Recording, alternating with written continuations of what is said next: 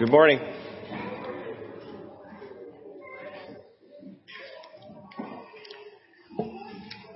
So today's reading is from 1 Corinthians chapter 12, verses 12 through 14. That's from the New International Version, 1 Corinthians chapter 12, 12 to 14. Just as a body through one has many parts, but all its many parts form one body, so it is with Christ. For we were all baptized by one Spirit so as to form one body, whether Jews or Gentiles, slave or free, and we were all given the one Spirit to drink. Even so, the body is not made up of one part, but of many. Good to see everybody this morning. So I wanted to start out with a sign that maybe some of you have seen before. Raise your hands if you recognize this message. It's quite a frustrating thing, right? It reminds me of a story I heard once about a guy, let's call him John. He was trying to impress his family with his tech skills, to prove that he could solve his Wi-Fi connection issues all by himself. He spent hours on this, researching online, resetting his device. He even found out how to reboot the router, which he was pretty impressed with himself for. But nothing seemed to work. Eventually, though, his persistence paid off and he figured it out. Unfortunately, though, the whole time, the problem was that he just kept using the wrong password. Oh boy. I guess in the end he figured it out, but his kids still laugh at him for it. I don't think he'll ever live that one down. Has anybody ever been in John's shoes? Gone through something like that? Sometimes a simple connection can be such a difficult thing, right? And in a similar way, we might be struggling to connect with the church. We know that the church can help us with spiritual growth, and we like that idea. It sounds good. We want to connect even, connect, so to speak, but we can't seem to make it work, right? There's just something that seems to be missing. God wants all of us to grow in a community of Jesus followers that's called the church. It's this incredible idea and this incredible thing that Jesus set up, but in order for us to experience that growth, we need to be connected. Thankfully, it's not that complicated. It's actually easier than Wi-Fi. But with that said, there's still a few things that we need to know in order to make a good connection. And today I want to talk about how we can experience growing together, this growing together thing that the Bible talks about in our scripture today. And I thought, as we went through this, we could break it into two parts. And the first thing I'd like to talk about is what we need to know. What does the Bible tell us about what we need to know about this growing together and how we can make that connection? And what we'll find, I think, is that we'll make a better connection when we really understand what the church is fundamentally. And secondly, as we go through this, I want to look at what we need to do about that. We'll grow effectively when we connect to the church in the right way. So we're going to look at that too. Let's start with the first one, what we need to know. I think there's a lot we could talk about here, but I wanted to point out one critical idea about how the Apostle Paul defines the church in what he said here in verse 12 of what Joe just read us. He said, just as the body, though one, has many parts, but all of its parts form one body, so it is with Christ. Let that sink in for a minute. Paul is comparing the church to a human body here, right? He describes it as a human body, and that's significant because it helps us realize some really important things about what the church is. The human body is amazing. It's a group of connected members, and every one of those members looks different, they function different, but yet despite all of that diversity, the members work together for the benefit of one another. And they also work together to carry out the will of the head. Think about that analogy and how it applies to the church.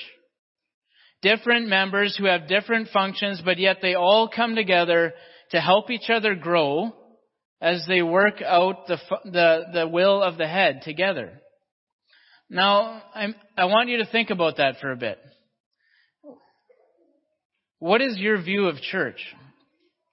When you think about that word, what comes to mind? Sometimes we talk about the church like it's a building, I'll meet you at the church, we say. Or we talk about the church like it's an appointment on the calendar. We say like, oh, I'm going to church tomorrow. Or we talk about the church like it's a worship service. We'd say something like, hey, did you like that song at church today? And I'm not trying to make a big deal and split hairs over the language we use, but if this is how we actually view church, there is a real danger, I think. If in our heart church means building or event, then it becomes something external to us. It's not really who we are anymore. It's just somewhere we go, or it's something we do before we go back to our real life. And that's a problem. But if we're a body, and we see ourselves as a body, then the church becomes personal. Because it's a body that we're a part of. And the health of that body matters because in some ways it's us. It's personal. If we're a body, then it also becomes personal because we have a role to play. We're a member of that body. We have something to contribute to what the body is doing, and we also rely on the other members of the body to help us. In the human body, we could do this. We could run through an example of this. Take the stomach, for instance, right? The stomach, it can process food. That's what it brings to the table. But it relies on the mouth to eat. And the mouth, it relies on the hand to grab the food, and the hand relies on the arm to move it. The arm relies on the energy it gets from the food that the stomach processes. You get the idea, right? It's the same in the church. We all have something to contribute to what this body is doing, and we all rely on each other to get that done. And a body doesn't just connect itself together for a couple hours a week and then disband. Can you imagine? Like the thing off of that show, The Crawling Hand. The body doesn't do that, right? It's always together. None of the members would survive if they disbanded from each other. And it's the same with the church. Maybe we can't physically be together in the same place all week long, but we can still be connected as a community through the week. And as important as our time is here on Sunday morning, what we do here is not the definition of church. I hope you know that. This is something that we do. It's something that's very important, but this is not who we are. We are a community, first and foremost. We're a community for Christ. This community doesn't go anywhere after we say amen on the closing prayer. And I want to challenge us to think about your role in this community from Monday to Saturday. How are you engaging in the community? How are you working in the body through the week? Are you engaging? God gave us the community of the church to help us grow, and we need to connect with that community. Not just sit in the same room, not just go through the order of service together, not just have our names on the same membership list. We need a real connection. We need a real connection because it's critical for our spiritual growth. We have to see the church as who we are, not just something we do. It's like we do with our physical bodies. So we need to know, what we need to know is that the church is more like a body that keeps us alive than it is like an event that we attend. And the rest of our scripture today, it expands on that idea to help us with some things that we can do practically to better engage in that community or in that body of Christ. So the first thing I want to talk about is what we see in verse 14, and that's to embrace unity. Embrace unity. Like I said, this shows up in a couple of places, but verse 14 is one of them. It says, even so the body is not made up of one part, but many. And if we look down from there in verse 20 and 21, it says, there are many parts, but one body. The eye cannot say to the hand, I don't need you. And the head cannot say to the feet, I don't need you. We see here that being a part of the body it means that we have to accept that our lives are about something bigger than just ourselves. I am not the body of Christ. You are not the body of Christ. But collectively, we make up the body of Christ. That means that my part matters. But it also means that your part matters too. And I can't say that I don't need you, and neither can you say that to me. You have something to contribute that no one else has. And everyone else has something that you need too. And that's the gift of embracing unity. The world tells us, to be a strong individual, to be self-reliant. It says that you can solve everything on your own, but the God who made us has different and better plans for us. We see the value of God's plan in verses 15 and 16. He says, now if the foot should say, because I'm not a hand, I don't belong to the body, it would not for that reason stop being a part of the body. And if the ear should say, because I'm not an eye, I don't belong to the body, it would not for that reason stop being a part of the body. You don't have to raise your hands for this, but have you ever struggled with self-esteem? That's a common one, I think. Have you ever compared yourself to someone else and felt like you were less than, or that you didn't belong? Our scripture today speaks to that. You might be sitting there thinking, what do I have to contribute to the church? I don't have any gifts. I don't have any skills.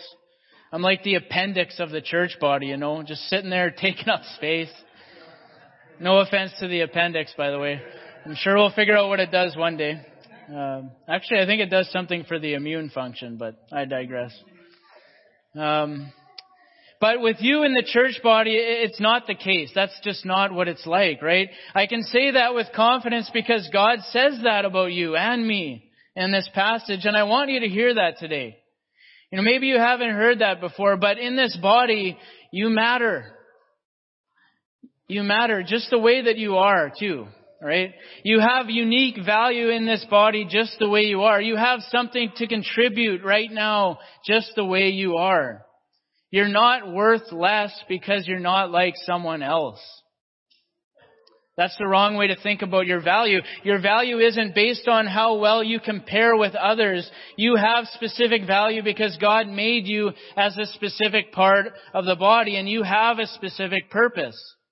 The hand, it's not like the foot. They do different things, and so they can't compare themselves to each other. And in the same way, you're different, and that's a good thing. God made it that way. And he says that in verse 18. He says, but in fact, God has placed the parts in the body, every one of them just the way he wanted them to be. He arranged you in the body exactly the way he wanted you to be. He gave you the skills, the talents, the abilities, the resources that you have for a reason. You don't need to be like someone else to be useful and valuable. Now, I want to temper that by saying, of course, that doesn't mean that there's no need for growth or that we can't improve from where we currently are. We're talking about spiritual growth all year because we can and we should. But don't get that confused with the fact that you're valuable and you have a valuable role to play right now where you are. There's room for you in this body exactly as you are. You have a role to play now. And our scripture today challenges every single Christian to see themselves as an important and working member of the body. I heard a story recently about a lady who was comparing the demeanor of two different janitors. I think it's a really cool story. The first janitor was a man who worked at a school. And he really didn't seem to value his job at all. He grumbled about it and he said, you know what, I spend all this time cleaning just so the kids can come in the next day and make a huge mess and undo everything I've done. My work is pointless. So she compared this first guy, to another janitor, and the second person was a guy who worked at the hospital. And he seemed to be so engaged in his work, and he was happy to be doing it. And she asked him, what's your secret? Why are you so engaged in your work as a janitor? And his response was amazing. He said, I'm not a janitor.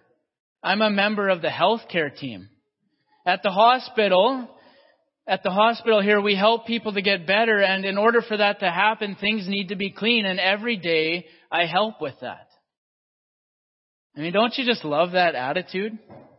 It's amazing how that sort of simple change in perspective can seriously change everything about the way you see what you're doing. And I was thinking, couldn't we bring that same perspective to what we do at the church? You know, you're no longer just a soundboard operator. You're no longer just printing papers. You're no longer just selecting songs, attending a Bible study, sending a text, saying hello, hosting a dinner, going out for coffee, etc., etc. If you choose to see it this way, in this community, we help people grow to know and follow Jesus. And this thing that I'm doing, it's helping to make that happen. Isn't that empowering? What I'm doing is a part of Jesus' body working in this world.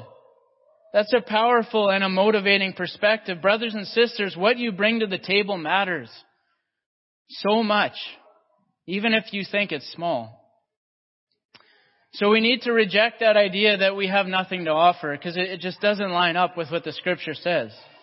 But on the other end of the spectrum, we can't be fiercely independent either. We already looked at that concept from verse 21. We can't have this attitude that, we can do it all on our own. We don't need anyone else. God said it best when He made Adam in the garden, didn't He? It's not good for the man to be alone. Contrary to what our culture says, being fiercely independent is not good for us. Especially as a Christian, the idea of being a Lone Ranger Christian is not compatible with our Scripture today. We grow best in community, and we need to engage ourselves in that community by embracing unity together. Yes, full disclosure, it will be messier. Yes, it will be more patience testing. And yes, there will even be times when we hurt each other, but in the end, we are far better off together than not. You have something to offer that's unique and valuable. God has given that to you, but at the same time, He's also given everyone else something that you need as well. That's how a body works. And God set it up that way for a reason. We need each other. So offer what you have. No matter how small you think it is, embrace unity by making what you have about more than just yourself.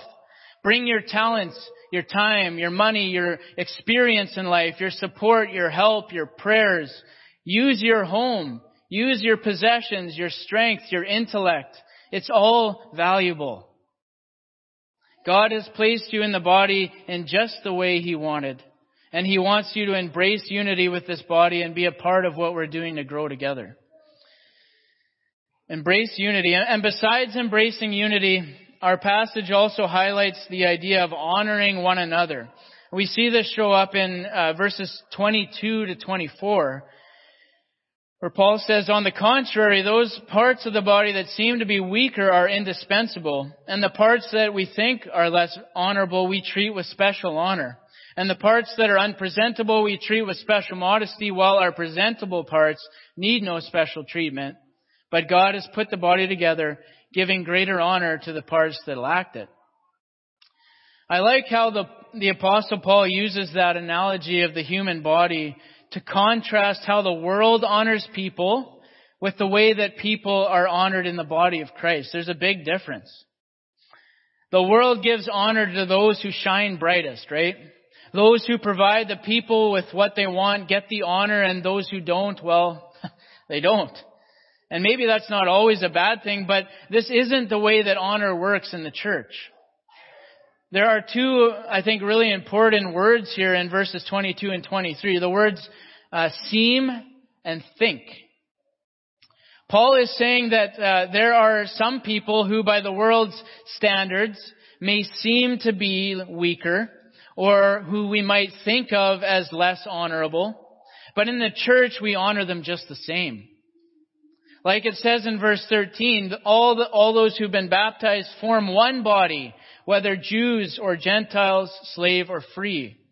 We're all part of the same body and all equal in God's sight. We all have different abilities, yeah. We might even have different levels of abilities, but that doesn't mean we have different levels of honor or importance in the church. It's like a human body. You could make the analogy very well with that, I think. By some standards, you might say your internal organs, for instance, they may seem weaker, right? By some standards. They don't easily survive. But yet your body knows how significant they are. They're critical. They need those things.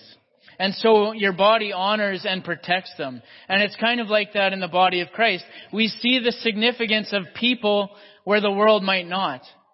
Because God has placed each member in the body just the way He wanted to be, and our honor comes from Him.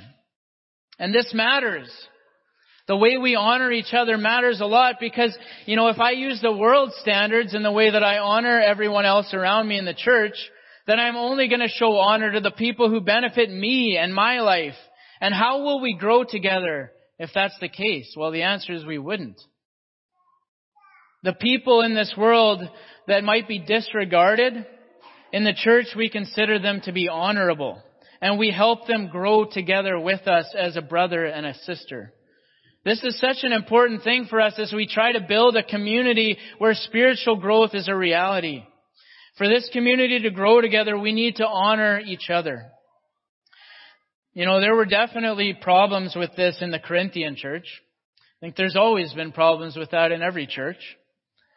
I think in part that's why Paul was writing this letter to the Corinthians. We could just give a quick list here. In chapter 6, he talks about how there was lawsuits between the members of the church.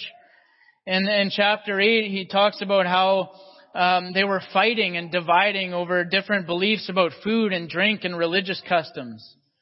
In chapter 11, we read about how they were treating the rich and the poor differently during the Lord's Supper. And earlier in chapter 12, we read about how they were trying to one-up each other in their spiritual giftedness. Fighting, division, preferential treatment, competition. All of this resulted in the church looking more like the world than it did the body of Christ. And so I think we have to ask ourselves, where are we at with this today? Where are we at? How do we treat our brothers and sisters in this congregation? Do we treat them by the world standards? Or do we treat them like a member of our own body? The world would say, fight for what you deserve. The world would say, if they don't see it your way, leave them in the dust. The world would say they've got nothing to offer you. They're not worth your time. But if we want to have a community where spiritual growth happens, we need to learn to honor one another. And so the last thing I want to highlight is something that we can do to better engage in the body, and that's fighting isolation. Fighting isolation. And this shows up in at least 2 places here. We already saw it, again, we saw this verse already in verse 21. We're told to reject that idea, right? That we can just do it all on our own and we don't need each other.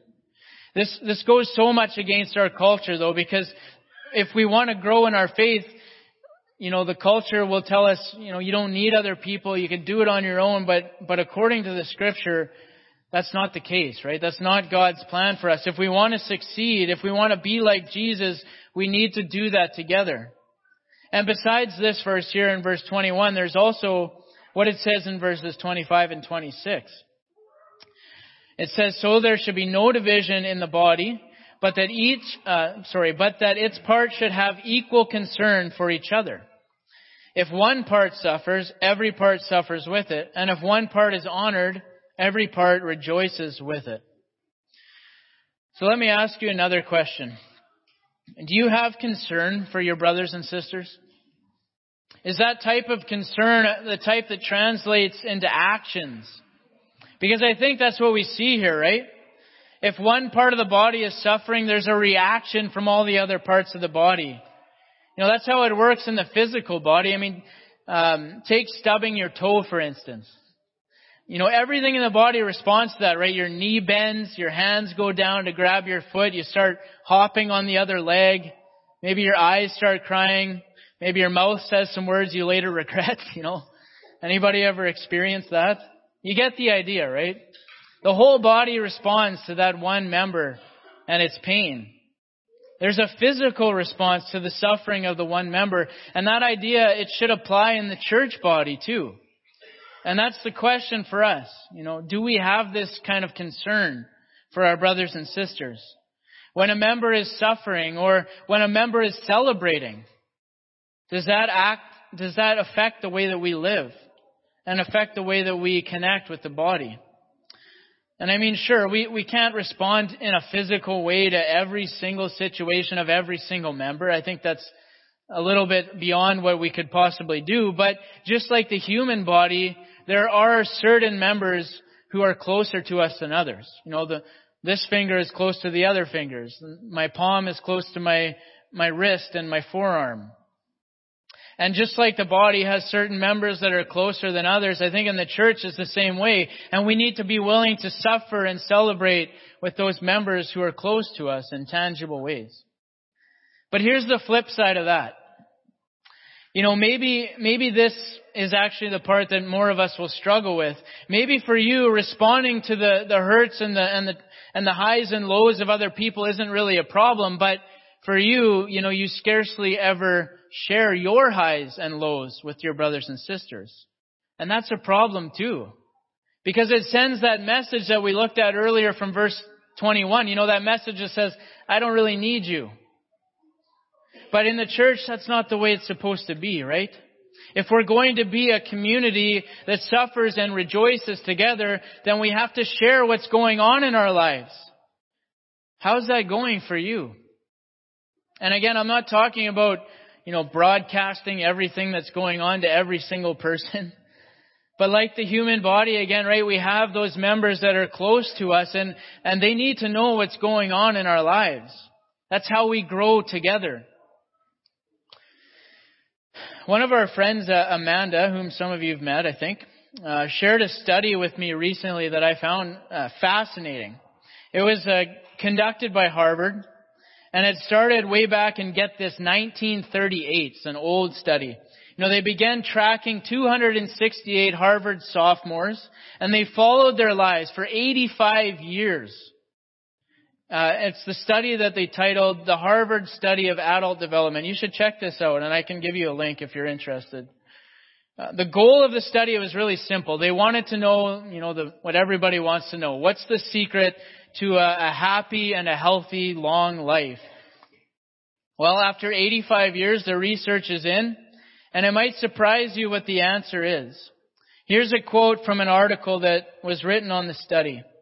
Close relationships, more than money or fame, are what keep people happy throughout their lives. Those ties protect people from life's discontents, help to delay mental and physical decline, and are better predictors of a long and happy life than, get this, social status, IQ, or even genes.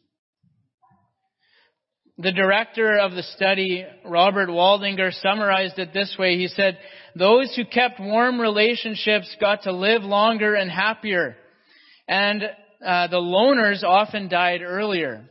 Loneliness kills, he said. It's as powerful as smoking or alcoholism. Wow, right? I find these results amazing because, I guess mainly because in the context of our sermon, it highlights what God has been telling us right from the beginning. It is not good for the man to be alone. We have the church because God knows what we need. We need each other. We grow better in a community, and we need that community, not just so that we can live long and happy lives, but more importantly, so that we can grow in Christ together and glorify God in the process. We want to give opportunities for anyone who's interested to grow in a community like this. What happens here on Sunday morning is excellent, but it doesn't give us much time to help each other grow and establish those deep, meaningful connections that we need to grow together. And for that, we need some people in our lives who we hold close and who we're committed to growing with. We often call these things small groups. You can call it what you like. But if you want to learn more about how you can get involved in something like this, or if you're already in a small group but you want to talk more about how you can go deeper in it, I highly encourage you to attend our small group workshop next Sunday after the classes on Sunday morning. We're going to hold it after the class time. It'll either be in the library or the MPR. depending on how many people we get. But come. Bring a lunch with you. It's only going to be an hour and a half, but we can help you get started on growing together in the body of Christ. This is important stuff. And this is how we put it into practice. If you're listening to this today and you realize that you're missing that sense of community in your life and you want to give your life to Christ and become a part of His body, we can help you with that decision. We see in the Bible that when the church began, those who wanted to dedicate their lives to Jesus joined His church by being baptized to mark their commitment to Him and the start of their new life with Him. If you're ready to make that commitment today and start that new life and be a part of that new body, or if you just want to know more about it, as always, please feel free and come and talk to me after this. Thank you so much for your time today.